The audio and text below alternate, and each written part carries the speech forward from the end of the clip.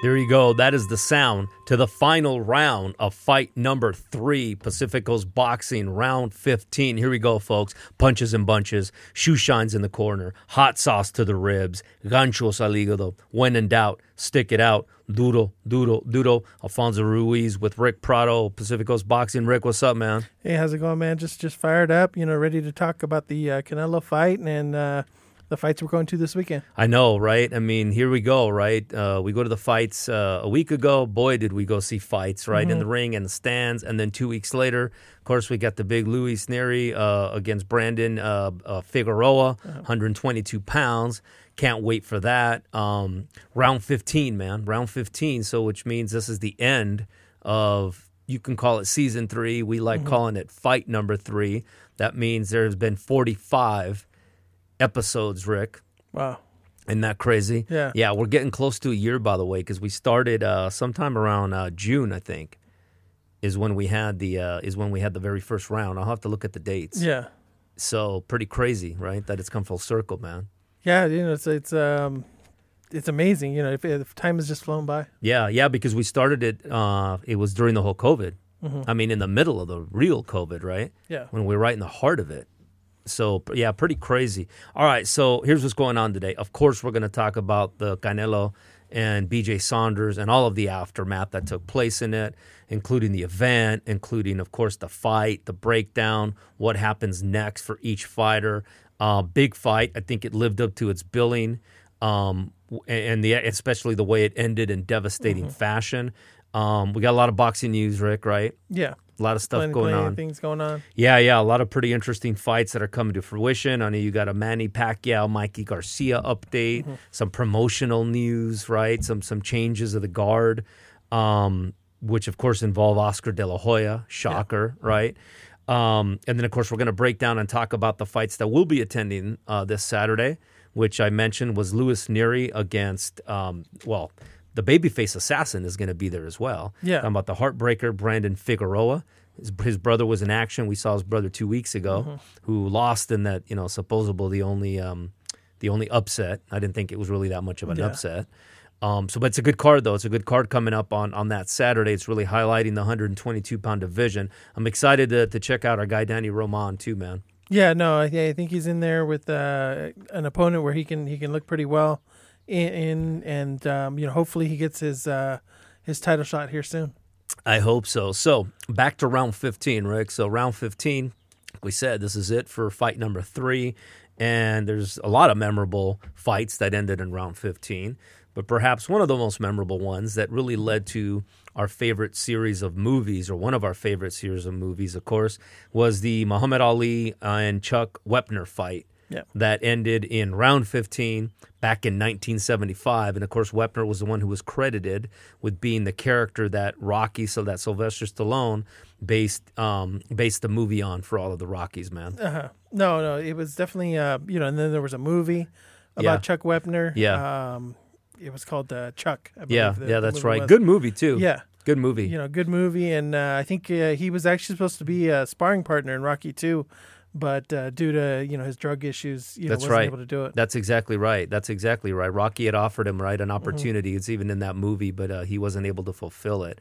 He lived his 5 minutes of fame, right? Yeah, he definitely lived it up during that whole time. And I think that it's unfortunate, right? Because just imagine if he would have gone the distance with Ali, and that would have been a big deal. Yeah, right. No, and I think that's probably what he was trying to do, and almost got there. Yeah, he almost did. Man. The only other round, because it's tough, right? It's tough to pull a round 15 that is memorable, that also has some kind of significance, right? Yeah. So the only other one, maybe honorable mention, is probably Drago Balboa. Yeah, another one that probably even more famous than this one. Yeah, probably. Yeah. Unfortunately, Drago didn't make it to the end either. No, he didn't. And if you recall, right, very dramatic 15 round. I mean, not only did it end at the 15th round, but in dramatic fashion, because it took everything that Rocky had to put him away, and the punch, the momentum and the power of it almost knocked Rocky down, if you remember. Yes, I do remember. And it was one of those fights where, if Drago manages to get up, he probably wins the decision. I think he does. I think they never really, circled back to see what the scorecards were like. But, Rocky did get knocked down like 10 to 12 times. 10 to 12 times at least, right? And sometimes without the referee even acknowledging that it was a knockdown, by the way. Yeah. It was almost like a snap. A snap knockdown, right? Yeah. It's almost like a real snap. He's down, he's up. He's down, he's up, right? So if you count all those, those could be like 10-4 rounds if that's possible. Definitely no standing 8 counts in Russia. No standing 8s. Yeah, that fight had everything, right? The emotions, the crowd turning halfway. Clearly they were cheering for Balboa when he cut him, right? He's human. And again, it culminated with just probably one of the most amazing 15 round, right? Round, period, any round. So, that was it. I mean, good luck trying to find another 15 fight that ended in round 15, to be clear, all right? So, what does that mean? It means next week we start all over, Rick. So, next week you start all over. Now it's time to find a round 1 fight. Round 1, okay. Which may be a challenge. Yeah. Well, round 1 was probably easier than the round 15. But, there's no doubt about it. It gets tougher. That's the thing, especially these 13, 14, 15. It gets a little tougher as the rounds go on. Absolutely right.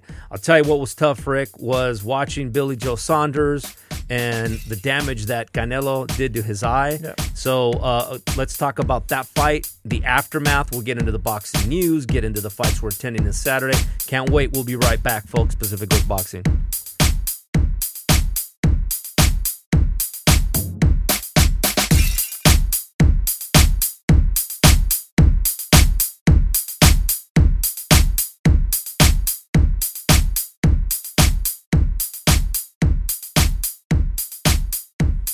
All right, Pacific Coast Boxing, Alfonso Ruiz and Rick Prado. And we were talking during the break about that they actually did a 30 for 30, right? They kind of mocked it being a real fight with Kellerman and stuff, talking about that, right? Yeah, talking about, some of the punches didn't even land. Yeah. But that the force was so great that they were still had an effect. Yeah, I just remember, like I said, all those knockdowns. Yeah. There with the referee. How do you stop Balboa? If he gets knocked down and he gets up, how do you say, hold on, go to your corner and count to 8? Yeah. No way, right? Yeah, no. You just really keep fighting.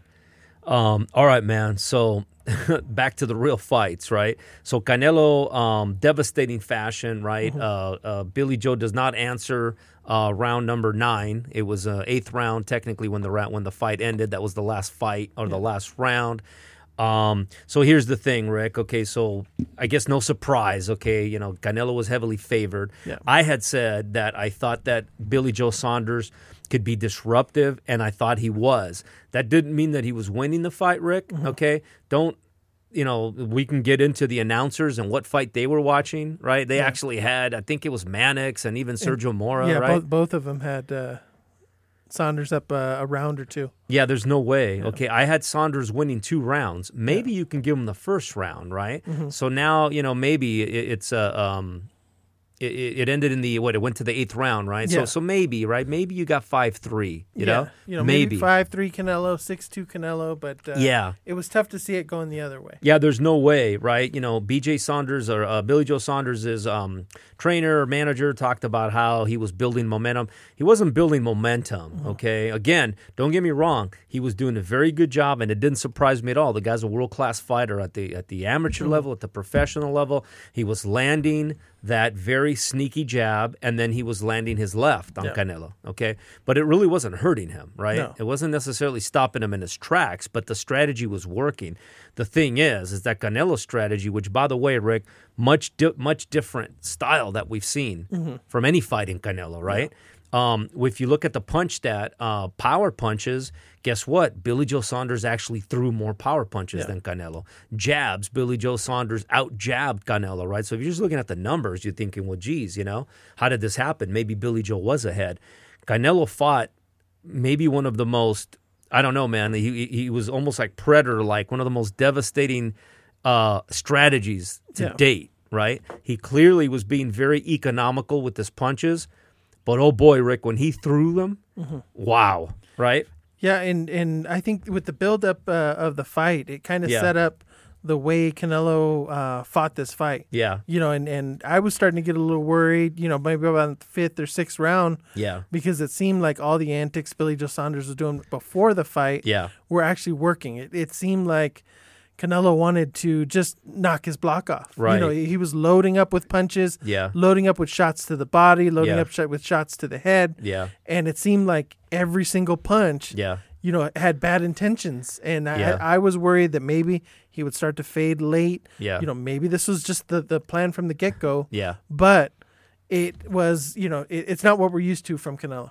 No, it was different. It basically was like every punch was basically like a 3-1-2-0 pitch, right? Yeah. There was no 2-strike, make contact, not at all. Every punch the count was 3-1 or 2-0, and he was absolutely letting go 100%. And look what happened, right? Billy Joe Saunders tries to throw, a little check right hook. Canelo drops back. The punch misses. Billy Joe Saunders' head is coming down, and then he lands that again. Yeah. Another one of these punches that was thrown with, 10 out of 10 as far as the force and velocity was concerned, man. A 3-1 swing. Yeah. And bam, and out he was, right? And he knew it, right? I mean, Canelo was right. Canelo said he went back to the corner and said, I think I broke his cheekbone. Yeah. Which he did in 3 places is what we're finding out, right?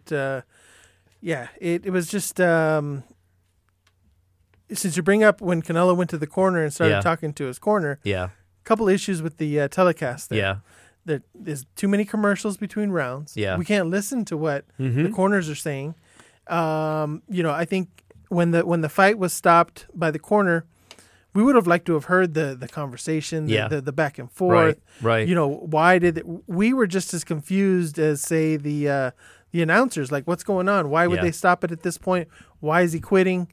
But I think having us in the corners listening to Canelo tell his corner, I think it broke his orbital bone, or if the other corner, hey, I can't see out of my eye, I think my orbital bone is broken. Right. It would have been nice to have that. Yeah, no, you brought this up before, right, at the last major DAZN fight, and I know you were texting me saying, here we go again, and you're right. Yeah. Right, again, bring back one of the things that I liked, I guess, about the HBO telecast is that we would get to go in the corner, right, to your point, and listen in to see what's going on.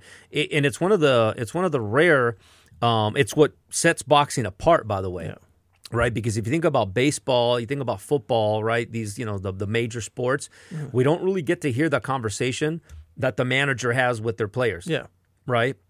That the coach has. I mean, we get to hear it afterwards when they're mic'd up, right? But during the action, we don't get to hear what the coach is telling Tom Brady, what the coach is telling Cody Bellinger or whatever, right? Yeah. Boxing, we get that. And it's part of the fight, and it kind of brings you into the action. Mm-hmm. So it sucks, for lack of a better term, that we don't get to do that. And then we see, we get to hear about, how we need to drink Hennessy, right, and ruin our bodies with this liquor. Yeah. I mean, that's what we get to, right? And on the other side, I don't care that they're showing replays or showing. We need to understand and listen to the conversations. Or the new Ryan Garcia liquor, right? 1800. I don't even know what kind of liquor it is. No idea. Yeah. Ryan Garcia has his new alcohol out. The other thing I didn't like was there's no punch stats. Yeah. So if you're just kind of watching the fight and you're listening to Mora and Mannix, salivate over the 1 or 2 punches that Saunders lands big and around. Yeah. And they kind of overlook the 7 or 8 that Canelo threw really hard and landed. Right. You would side towards them. I get it. They want to make it seem like it was a more competitive fight than it probably was. Yeah. And but I'd like to see the punch stat numbers. Yeah. Just to kind of see they're available. Who's landing. Yeah. During the fight, I see what you're saying. Yeah, fight, absolutely. Yeah. I agree with you. Yeah. I agree with you because it kind of tells the story, right? Even though you can kind of see it visually. You're right. It gives you the data analytics that almost confirms what you're seeing. Yeah. Right. Like, okay, Canelo's throwing 10 power punches per round, right? Compared to Billy Joe Saunders. And you're right, by the way, the end was inevitable. Yeah. Okay? The end was not in question. It wasn't a matter of, geez, if Billy Joe Saunders is able to sustain this strategy, maybe he can win. It wasn't going to happen because those 3-1, 2-0 type punches that Canelo was throwing, they were landing. And eventually, and really, it was like a la WWE when he landed a punch and then Canelo put his arms up to the crowd, kind of saying like, here comes the finishing move, right? He almost needs to name his punch or what it is, but he did, right? Yeah. I mean, that would have been cool if everybody started like, yes, the Daniel Bryan thing, because that's what Canelo did. Yeah. He raised his arms up like saying, this is it, folks, right? Yeah. The end is near. And it would have been inevitable, right? Regardless of what Saunders, if he would have came back or not. Saunders, of course, right, who did a lot of the talking leading into the fight, that's kind of his shtick, right? Yeah. And by the way, I don't blame him, because if there was a method of trying to get any leverage, it was going to be that psychological advantage. Maybe he pisses Canelo off, right? Maybe it forces Canelo to fight a manner that he didn't train for, right? And then he's able to steal around. So I get it, right? Yeah. But at the end of the day, I mean, it didn't work out. And then, of course, you got the hypocrisy, right, in the comments that Billy Joe Saunders made when same situation with Daniel Dubois, right? Mm-hmm. Yeah, where he was basically saying, hey, I would never quit. Yeah. With multiple fractures, on each orbital bone, and and then he's there in the same situation, right? And I don't condone, if your orbital bone is broken, one of those bones can go into your eye, right? Pop your eye. You can be, I even saw some ridiculous comments about how Antonio Margarito, kept fighting with a broken orbital bone, right? But he was never the same fighter after that. And he even admitted, by the way, he admitted years later that was a mistake. Yeah. That he should have never done that. It basically ended his career at 32. Yeah, it did. It was the wrong decision to make. It's very irresponsible, even for his managers and handlers to allow them to do that. So, no, I get it. It was the right stoppage. Yeah, you don't want to come out of there and now you're blind for the rest of your life. Yeah, no. Because Berlanga came out and was, in not so nice words, basically, talking about how Saunders with, all those people in the arena needed to go out on a shield. But that's easier said than done, man. Yeah, and ultimately it was his trainer who understood what was going on. Now, we'll never know because we couldn't hear the conversation, right? But clearly that's what happened, and he did a good job. Yeah. Right? I think, we didn't get to hear it, but...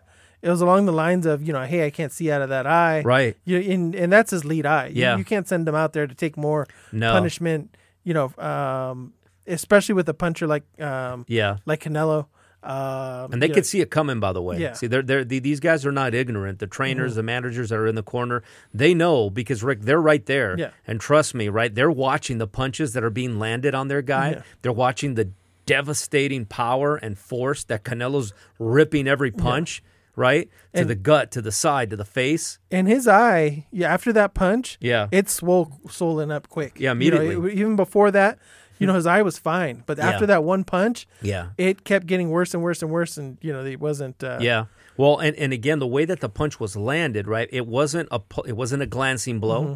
It wasn't a punch where, Billy Joe Saunders, like a la Roberto Duran. Roberto Duran had this knack for kind of going with the punch, right? Mm-hmm. Where he'd kind of move away where it would land, but it didn't have its full effect, right? Not this one. This one, Billy Joe Saunders throws that check right hook, misses, and his head is actually coming down. Yeah, he's going right towards that So he's meeting it, right? He's actually meeting it. And Canelo, right, when you see him, just an incredible physical specimen, right? That's what he's trained for. And so that blow is being thrown. If they had one of those machines, those machines where you hit the bag and then it gives you a score, right? That thing would have been, top score. Went through the roof on that. Yeah. And he landed it, and it was right in the button. Right? Yeah. And so here's some other things, by the way. So they set a record, right, for indoor arena, 73,000. Yeah. Now, I was thinking about that. Like, what other fighter draws 73,000 to an indoor arena like that? I don't think there's another fighter. I think it would even be tough to get maybe a Manny Pacquiao, Mikey Garcia. In the same stadium, maybe, yeah, maybe. I think it's possible. Maybe the heavyweights, but see, here's the thing, though, right? Is when you're talking about Manny Pacquiao and Mikey Garcia, that's two basically A-list fighters. Yeah, no different than if you get Anthony Joshua and Tyson Fury, same thing. Yeah. Two reigning heavyweight champions, right? This is a fight where Canelo's got the name. Yeah. Even though Billy Joe Saunders goes in there with the belt, he's not a household name. No, so that was 100%, 73,000 are there to watch Canelo. Yeah. Okay. If AJ Fury, if Joshua or Fury are just fighting, Daniel Dubois, right, or Dillian White, do they get 73,000? No way. Close, yeah. But Canelo does. So again, now that doesn't solidify Canelo being the pound for pound best fighter, although we know he is. Yeah. It does tell you that he definitely is the face of boxing. He's definitely the biggest draw. Without a doubt. And it's not even close. I thought that it was just an awesome scene. You've got 73,000. And not very socially distanced or not at all, but zero social distance. We had ring card girls even. Yeah, even ring card girls were there. But it was just an awesome scene. I thought the anthems were great. The entrances were great. Yeah. Billy Joe Saunders, I thought maybe danced a little bit too much, kind of like Apollo, before his, in Rocky IV. But, it was just, it was a great scene. And all in all, right, I mean, again, I'll give credit to Billy Joe Saunders. He showed himself well, right? Yeah. He fought well up until that point. Again, depending on who you're listening to or what you thought, some people had him ahead. Some people thought he was building momentum. Again, he wasn't. The end was inevitable, but he made it a competitive fight. Okay, think about it. Just to get into a match with Canelo and say, hey, some folks thought you won 2 to 3 rounds. Yeah. Of those 8, some people even thought you were ahead. That's saying something. So good on him for doing that, right?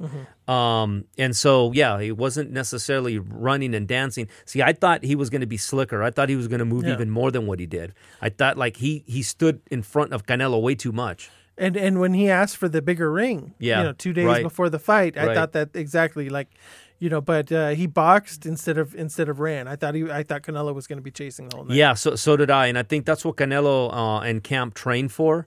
And I think again, I mean, if you noticed, right, the way that he cut the ring off, beautiful, right? He'd cut the ring off, and then about every 15, 20 seconds or so, here they come, man. Yeah. Here come the 3-1, 2-0 swings. Wham, wham, right? Some of those, by the way, Rick, even if they don't land and hit the intended target, which is, the gut, the ribs, the face, whatever, still, the force of those hitting your arms, your shoulders, one of them hit him on the neck, right? Which was just absolutely brutal. So what, moving forward, right? So we all know the next fight for Canelo is Caleb Plant, or at least that's the idea. Caleb Plant, of course, is with PBC. Eddie Hearn says shouldn't be a problem. Yeah, it shouldn't be a problem. I think even Caleb Plant posted that that's the fight he wants. Yeah. But it's kind of a wait and see. Whenever you're dealing with PBC, they don't like to throw their fighters out there. Right. If PBC doesn't think that this is a fight that Caleb Plant will win, they won't put him in it. That's what I was thinking, right? Remember, and we love Caleb Plant, right? Great story, everything with his family. I mean, just great story, good guy, right? Yeah. But, he won the championship, right, by beating, I'm not going to say a lightly regarded, but certainly not, considered a great 168-pounder. He beat Jose Uzcategui. Yeah.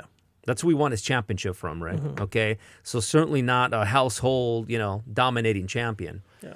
And so I'm thinking, right, does Al Heyman here, is this where you start pulling like those deals, right? And say, okay, Canelo, right, we'll give you Caleb Plant, but you got to promise us another fight with maybe a Charlo, with maybe one of their other fighters in the stable, with X amount of revenue shared. Yeah, and I think something like that, is probably what they're going to try to work to do. Yeah. I think Canelo wants to keep working with Eddie Hearn. Right. But I think something like that would have to be in the mix where, okay, you fight Caleb Plant, you win. Right. Then you have to give, either Charlo, Benavidez, right, one of our other PBC fighters, right, the first crack at it. That's what I'm thinking. I think that's how that goes down, because there's no way that they take just that individual fight against Caleb Plant and say, okay, thank you. Now, there goes all the belts at 168 pounds. Yeah. Because remember, PBC used to have both, right? They had the IBF, and then, of course, they had the fighter you just named. They had David Benavidez, who had the WBC belt, who, of course, lost it on the scale. So that's what I'm thinking, right? That's how those deals go down. And let's face it, everybody stands to make a lot of money in a Caleb Plant fight. $73,000 for Billy Joe Saunders. Just imagine the crowd in September that the Caleb Plant fight will draw. And you got to think they probably have it in the same arena. Yeah, and you have an American fighter. Yeah. I think you get 80, 85. Billy Joe Saunders isn't a household name, and I think Caleb Plant, I think he lives in LA now, but he's originally from Tennessee. Yeah, I think he's fighting out of Vegas now. Oh, okay. Yeah. But yeah, it'll be a good fight. American, Mexican fighter. Yeah. And you might be able to fill that. I think it's very possible. Yeah. And like I said, unfortunately it's PBC, but fortunately it's PBC because of the stable of fighters that they have. And I think that they are willing to kind of negotiate accordingly with one of their other fighters. And I think it makes sense. And I think that Canelo's at a point where, the guy can call his shots, right? He is the moneymaker. Won't even get into, ridiculous Demetrius Andrade who was trying to call him out, right? Yeah. Canelo's right. Canelo basically was, get the F out of here or whatever. We know what he's trying to do. And he's right. And then the dad is in there too, and trying to get him to come over there too. And right. Yeah.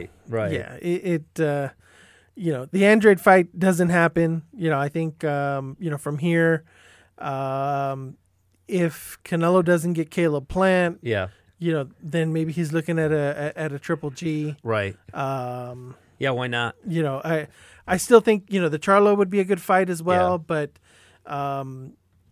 if they're not going to get Caleb Plant, they're not going to get Benavidez. They're not going to get Charlo. They're not going to get these other PBC fighters. That's the whole thing, and that's that pretty much that whole division there. Yeah. Right.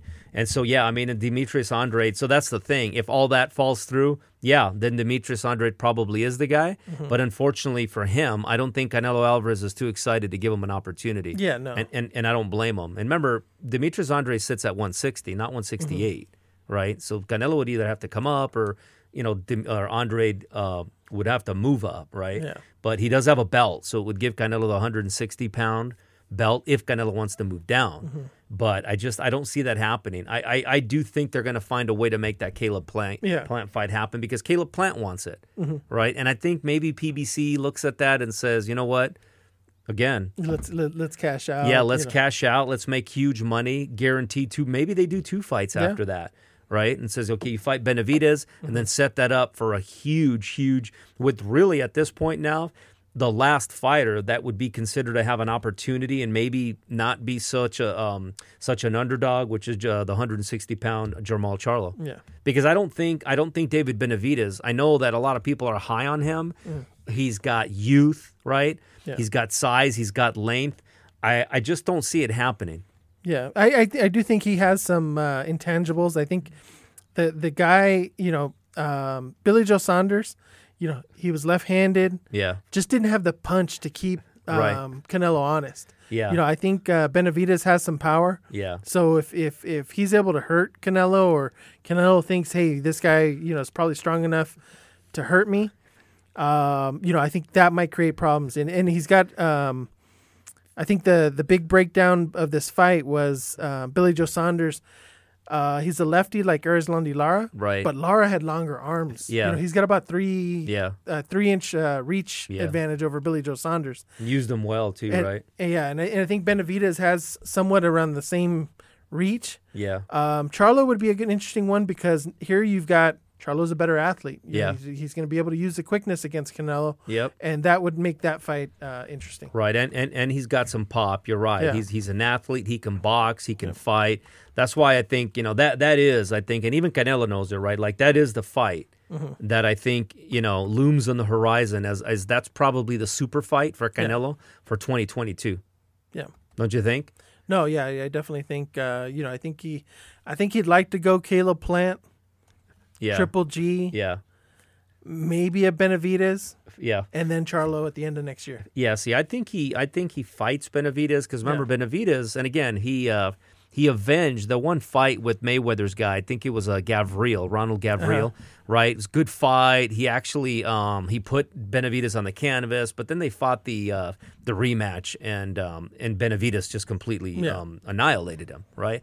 But still, right? The fact that the guy Gavril was able to make it that much of a fight and was able to get inside. This was only back in 2018. Yeah. So I don't see that. I think that this is I love David Benavidez, but this is a bad matchup for him. That's the issue there. Billy Joe Saunders, where does he go? I think where he goes is to get healthy, right? I think he's still a good fighter. I think there's still good fights there at 168, but I don't think we see him for at least 6 months, if not longer, Rick. Yeah, I think they were saying that Kell Brook had the same injury. That's right. And he was out 9 months. Right. Then he came back, broke the other eye socket. That's right. That's and right. And then he was out 10 months with that one. So you could be looking at, close to a year, before you see Billy Joe Saunders fight again. But, there's definitely fights for him in that division. If at all, by the way, right? If we see him at all, right? But if he does, there's a lot of fighters there. There's Daniel Jacobs. Yeah. That's still, around. There's David Benavidez, right? Yeah. Some of the guys that we're talking about now, those are good matchups for Billy Joe Saunders. None of those guys have a championship, right? So there's guys there, Edward Berlanga. Yeah. Right? Is kind of hanging around there. WBA has him up to number 5, right? Maybe I know Chris Eubank Jr. would love to have that rematch with him. So there's still some opportunities for Billy Joe. I think right now he's just got to get himself better, man. Yeah. I think good year off, and then come back and see what's out there. Maybe a tune-up fight before you push it against one of these top guys. Yep, there you have it, Rick. So there's the Canelo Billy Joe Saunders big major event. 73,000 people. Do 73,000 people go watch Terrence Crawford, Rick? No. Yeah, no. He can barely fill up probably 15 in Nebraska. Maybe 7,300. Yeah. Right? It just doesn't happen. And I think that's why there's a lot of envy out there for guys like Canelo, for what he's doing. And here's the thing. It's a very crowd-pleasing style, too, right? Yeah. He's not just there to outpoint his opponent for 12 rounds. I mean, he's literally out there to take him out, and take him out he did. Yeah, no, he's out there to look impressive and put on a show. Yeah, absolutely. The Reynosos have him on track. They predicted a knockout, right? Somewhere between the 9th to 10th round or 8th to 10th round. And guess what? They were right on point. Tell you what's on point, Rick, is us in round 15. We're on fire. We'll be right back and get to the rest of the boxing news and, of course, the fights that are coming up this weekend. Pacific Coast Boxing, we'll be right back.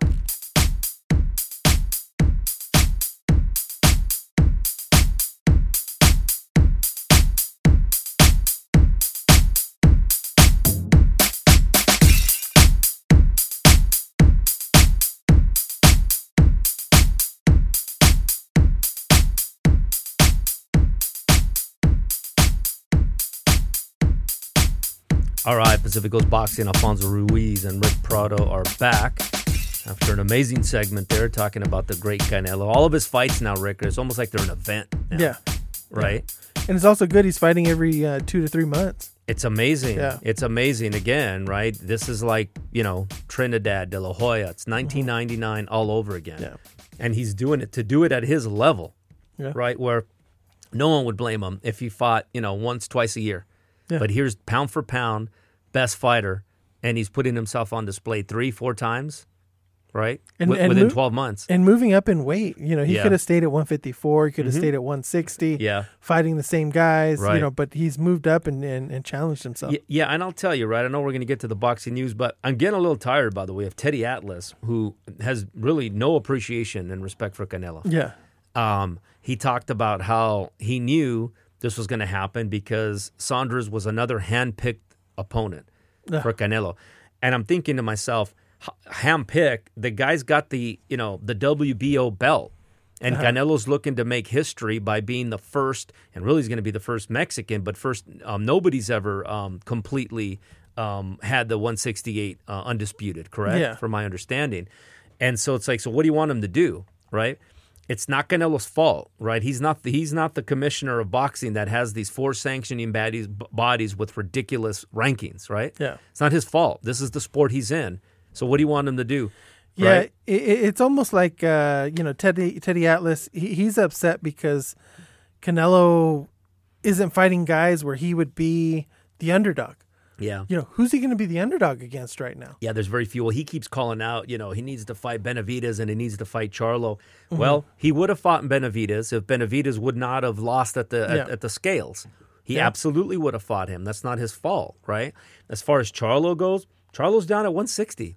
Yeah. And Canelo's cleaning out the 168. Again, he doesn't make the rules. He's trying to go in the hit. Because here's the deal. You can go on your boxing career, Rick, which we already know. It's a very short window, right, when you're in your prime. So he starts fighting guys that maybe they don't have the belt, but they're considered to be amongst the very best, like a David Benavidez, etc. And what's his legacy afterwards? When we look at Canelo and talk about the championships that he's won, none? Yeah. That's what we'd come out saying? Yeah, but he fought the best? No. Okay, unfortunately, legacies, history are made on the championships and the belts you have. Yeah. So that's what he's doing. He's fighting the guys at 168 that happen to have the strap. Sorry, Teddy Atlas. What do you want him to do? Right? Yeah. What are the other guys doing? You know, I don't see Charlo fighting these other guys. Yeah, and he's not a big guy. You know, I think they listed him as 5'9" this weekend. Right. Somehow he's growing. Yeah. You know, as the years go on. Right. But you know, he's not a big guy. You can't send him up to 175 and fight the top guys. Right. You know, Beterbiev, Bivol. You know, these guys are way too big. Even fighting a Kovalev was a risk. You know, even the Crusher was still a big guy. Yeah, maybe out of his prime, but still, it was still an opportunity for Kovalev to have landed some big blows and ended that, and he didn't. So again, you tell me, Teddy Atlas. Okay, who's Charlo fighting? Yeah. Who has he fought? Is Charlo talking about cleaning out the 160-pound division? No. If he is, then he better get started. Yeah. Right? He better start getting Roy Murata. He better start getting Triple G, and then Demetrius Andre. How come Andre's not calling out Charlo?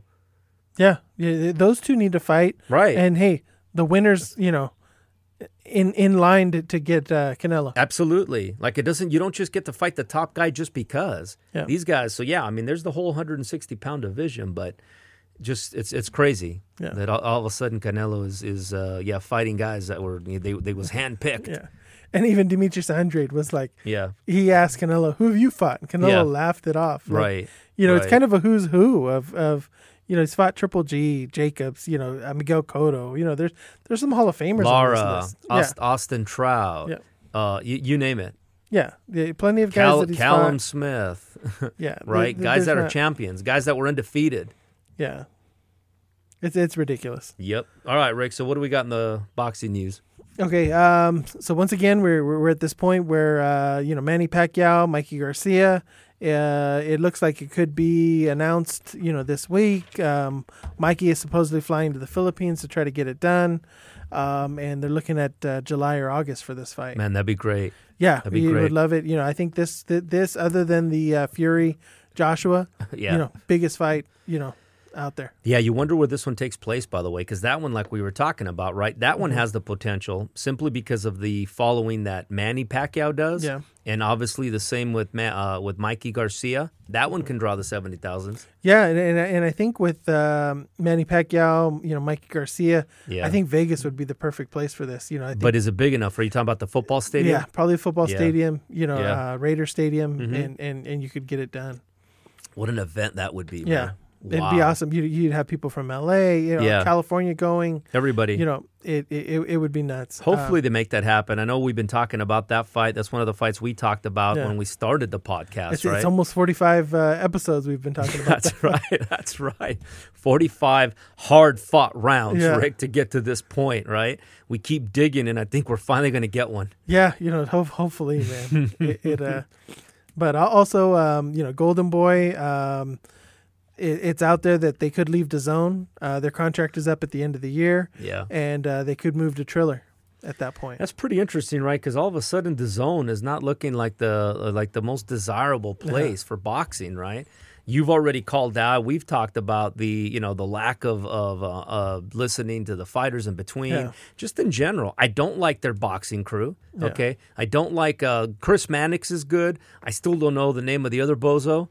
Right? Not the English guy. The English guy was good. Yeah. I actually like the English guy. And Sergio Moro's not bad. But that other knucklehead, right? That other party boy, right? Yeah. But I did like, I thought I had heard Roy Jones was going to be on the telecast.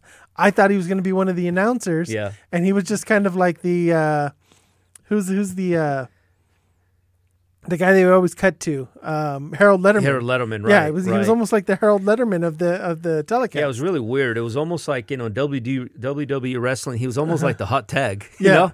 he was the hot tag that would come in and give some words of wisdom.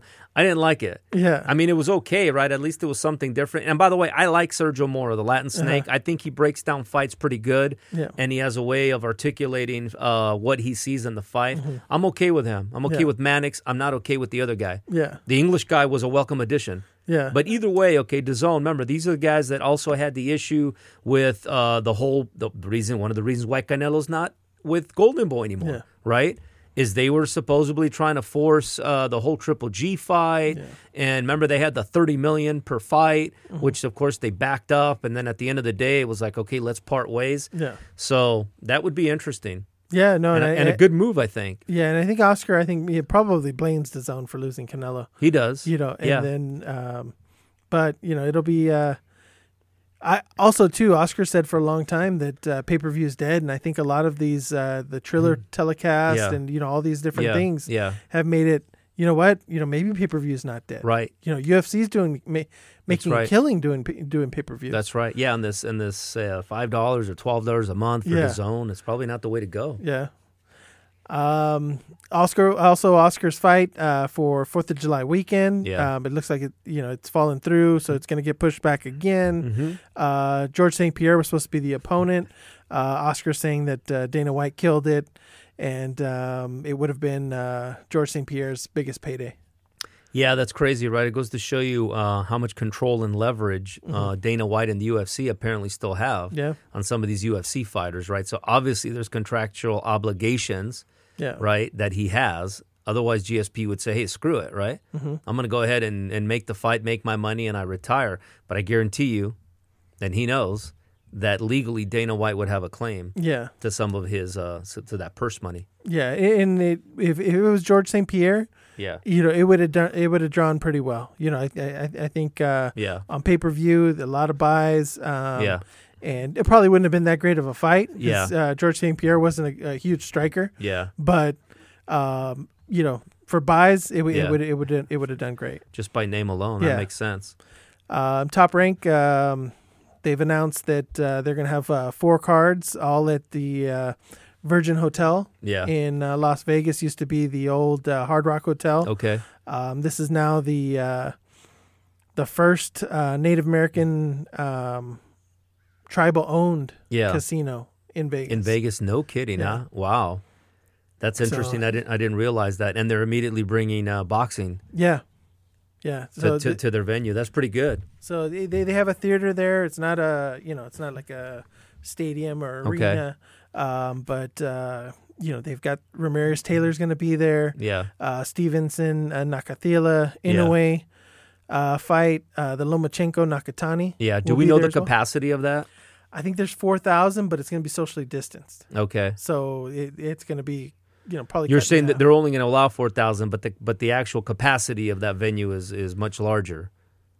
No, I think the capacity is 4,000. Oh, so it's max 4,000. Yeah, and so they're going to probably just have a couple thousand in there. It's pretty close, pretty tight knit arena, Rick, at 4,000. So Olympic auditorium type place. Yeah, so I think they're doing it. They're doing it small, maybe baby steps, kind of like because they were in the bubble for so long. I think this is, but they're probably price those tickets pretty high to make up the difference. Yeah, I would imagine.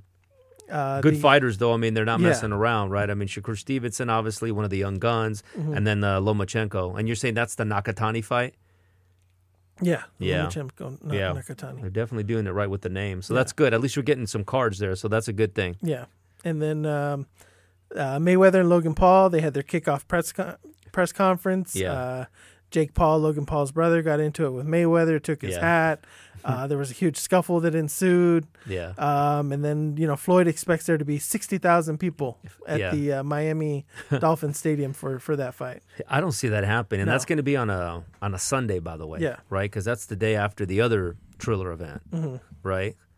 So I don't know, man. I mean, because that's the main event, right?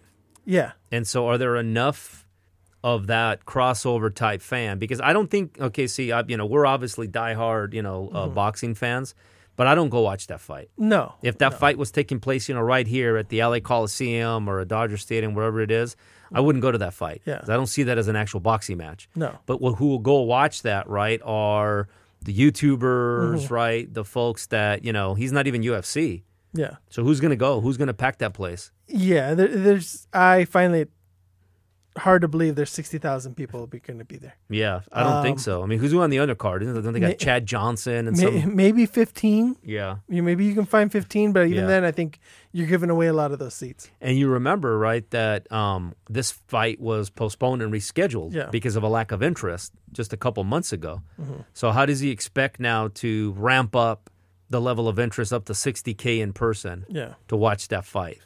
Yeah, no, it's not happening. I think selling it on pay-per-view is a little bit different. If you're able to do it just right, you've got, like Triller, you've got that's different acts, you've got, going on, but it's going to be hard to imagine you get 60,000 people for that. No, I agree. And correct me if I'm wrong, I think you said this last week, it's an exhibition, right? Yeah. It's not a real fight. Are they going to have headgear on? I don't believe so. Yeah, no. But still, it's an exhibition. Yeah, and then I think Logan Paul has like a 30-pound weight difference, advantage. Right. But yeah, it's not going to matter. The guy lost to a rapper that wasn't even a boxer. Right, to KSI. But, I mean, that's what I'm saying, right? So this is more of a freak show. This is more of a circus act, right? Watch this little dude, right, who's considered one of the best, fighters of all time, fight this YouTuber who's 30 pounds heavier, and now they're trying to make more of it, right, by all of the outside shenanigans and taking his hat and Mayweather talking about he's going to kill him, and all of a sudden it's a WWE match. Yeah. And I don't see that happening. It's ridiculous. Yep. Yeah. Triple G, they're speculating that he could fight Esquiva Falcao in August. Yeah. And it's supposed to be in Los Angeles. He's got a 28-0 record with 28 knockouts, but he's from Brazil. Nobody's ever heard of him. Yeah, it's a big risk if Triple G fights that guy, right? Yeah. So, huge risk. Yeah, huge risk. I think he's just trying to stay in line so he doesn't lose his Canelo fight. Yeah, it's a huge risk that nobody shows up because we don't know who the other guy is. Yeah. That's the huge risk. Yeah. Well, I think if he goes to Dignity Sports, I think... Yeah. I think people are going to go. I love Triple G. I love Triple G. Yeah. And I'm saying that, tongue in cheek. We would absolutely go. Yeah. Because with Triple G's the guy, to be able to see him in person, absolutely. But come on. But here's the good news about that, is that clearly, right, he's modifying his schedule, right, to have that date with Canelo open, because Canelo's already said he wants to fight him at the end of the year. Triple G was going to fight Murata-san, right? Yeah. Ryoto Murata, who is the reigning 160-pound WBA. So it looks like they're leaving that date open, is what that's saying, right? Yeah. So there you go. I like it. Yeah. Also coming up this weekend, we'll be at the Louis Neary fight with Brandon Figueroa. Yes. Should be a good fight. Yeah. Why don't we talk about that here after the break? Okay. We'll hit that. Because we got some stuff to break down. Because there's a couple of the fights. And my lock of the week. That's the thing. We still don't have your lock of the week. Yeah. So let's take a quick break, and we'll come right back because those are some big fights. Big day for the 122-pound division. So Pacific Coast Boxing. We'll be right back. Yeah.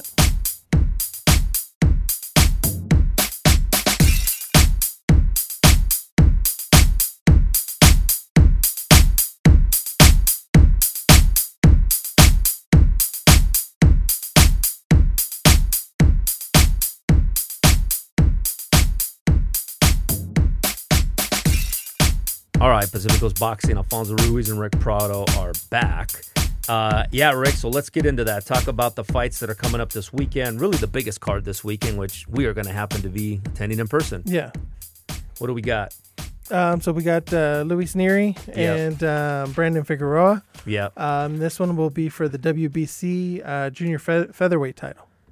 Yes. Yeah. So, looking at that fight, right? So, Brandon Figueroa, who has a version of the WBA, but it's one of those bogus, WBA championship belts, right? Akhmadiyalov has the other version of WBA, and then Neary is the only one with the WBC belt. So this is really for Louis Neary's WBC 122-pound championship. So quick tale of the tape, Rick. So Brandon Figueroa, 24, Louis Neary, Pantera, by the way. This is the Heartbreaker against the Panther. Yeah. Right? So Brandon Figueroa, 24, Louis Neary, 26, okay? So, that's really not a factor. Figueroa's been fighting for 6 years, Nery for 9. Here's where the big difference is coming in height, right? Because Brandon Figueroa, right, is freakishly tall for that particular division. He is listed at 5'9", compared to 5'6" for Luis Nery. This is the one area where I think if Brandon Figueroa is able to use that, could be a difference in the fight. Yeah. When you're looking at the physical comparison. Because from a reach perspective, 72-inch reach for Figueroa to 66.5 for Luis Nery. Here's the other thing is Brandon Figueroa has spent a lot more time fighting in the 122-pound division, right? Yeah. Luis Nery mostly at 118, right? And then over the last 4 or 5 fights, he's kind of started to fight at 122, of course, when he won the championship. So that's another advantage to Brandon Figueroa, spending a lot more time. Both of them high knockout percentage. Brandon Figueroa, 76%, knockout to 77% for Nery. Mm-hmm. Both of them have been inactive for exactly 231 days because they both fought on the same card on their last fight. Yeah. So there you go. That's kind of a quick tale of the tape. Luis Nery says that he is training to show everybody something special. He wants to leave no doubt for this fight with Brandon Figueroa, Rick. Yeah. No, it should be an exciting fight. You know, you've got... definitely the size advantage, and the reach advantage, favor Figueroa. But Nery has had the tougher fights, the more well-known fighters, and Nery's also the southpaw. Yeah. Yeah, and I think, sorry, I should have mentioned that. Good call on that. So when you look at these guys again, right, better resume, right? Mm-hmm. I don't know if you could say tougher fighter. I mean, Brandon Figueroa does have the one draw, right, to Julio Ceja. That was back in 2019, okay? Prediction for me, Rick, okay? Yeah. And again, and by the way, this is interesting because not really a lot of numbers from Vegas on this one. Yeah. So it's almost a toss-up from a fight perspective, okay? I've got Nery in this fight. Yeah, I do as well. I think Figueroa hasn't looked well in his last couple fights. Yeah.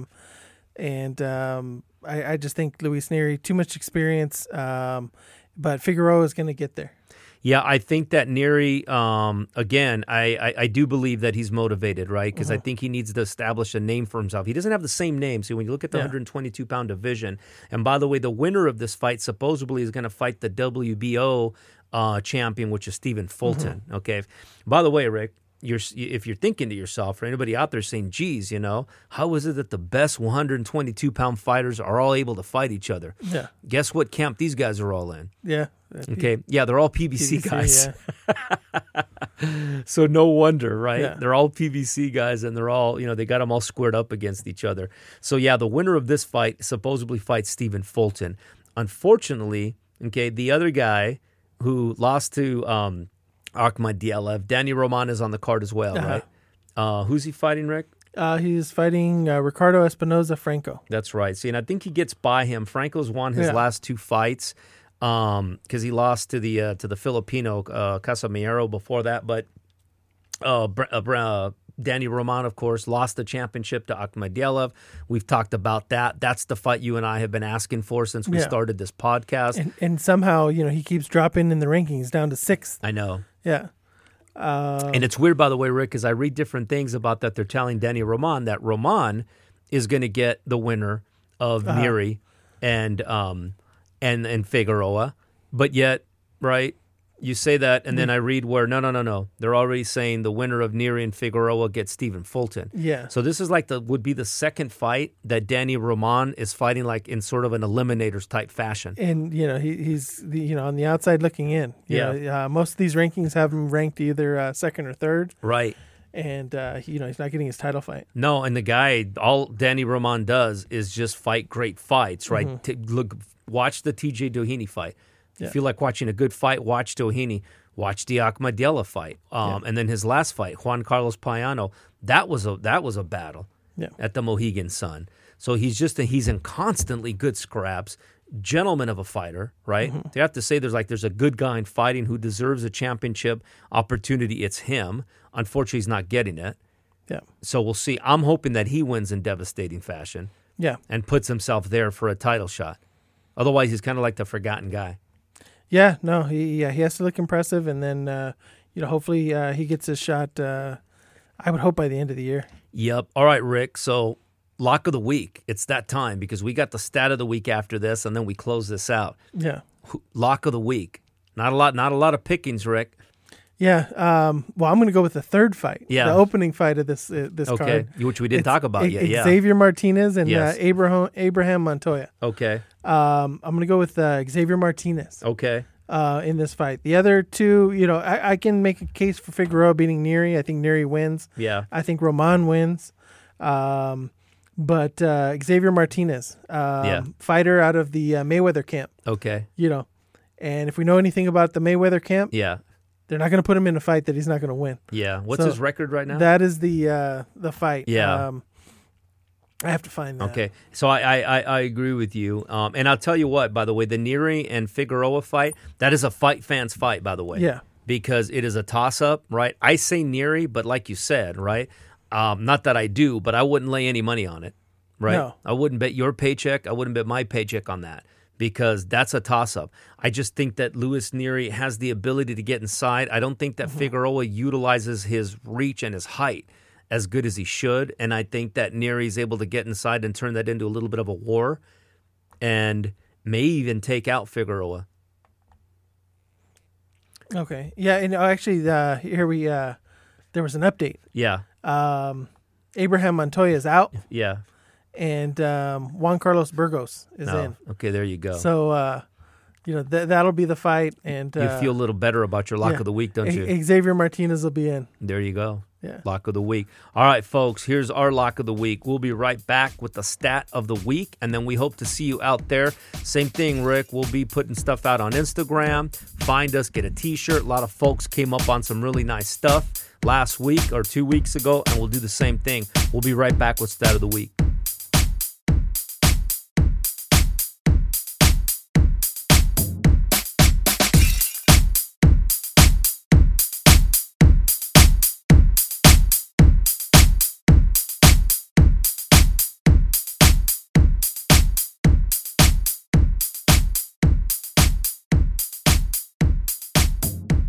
Pacifico's Boxing, Alfonso Ruiz, Rick Prado. Rick, everybody's favorite segment. Stat of the week, man. Okay, so for stat of the week, we're going to stick with the Canelo fight. And he has the new boxing attendance record indoor. Yeah. 73,126. Yep. But, and I think they mentioned it on the telecast, but the second on the list was Muhammad Ali versus Leon Spinks. 63,352. No kidding. Yeah. And that was the second fight or the first fight? Yeah, it was the second fight. It was the second Superdome fight in 78. Yeah, because the first fight he fought him in Vegas. Yeah. And then the second fight, the rematch, which Leon Spinks won the rematch. Yeah. I'm sorry. No. Muhammad Ali beat him in the rematch. Yeah. At the Superdome on 1978, September 15th. That's crazy, man. Yeah, and Canelo has the Cowboy Stadium in boxing attendance. He has the top two. It was Canelo Saunders did the 73,000. Yeah. Canelo Liam Smith. Yeah. 51,000. Yes, yeah, that's what I'm saying, right? Yeah. It goes to show you. And again, we're comparing to 1978, but still 1978, that's, the greatest of all time. Muhammad Ali, Leon Spinks, right? Rematch, and they drew 63,000. Canelo's drawing these on his own. Yeah. Is what I'm getting to, right? Because there's another one, right? Liam Smith. You ask most people that went to that fight and say, hey, who's Liam Smith? Nobody right? knows. Yeah. Right. Nobody knows. Right. Where's he from? What belt does he have? People are not going to know. And yet 51,000. And that was even in the COVID. Yeah. Right? If they don't regulate that, I bet they sell another 20,000. Yeah. 15,000 at least. Probably could have, yeah. Right? So what I'm saying, it's amazing what happened, what we saw this weekend with the 73,000 indoor for his fight with Billy Joe Saunders.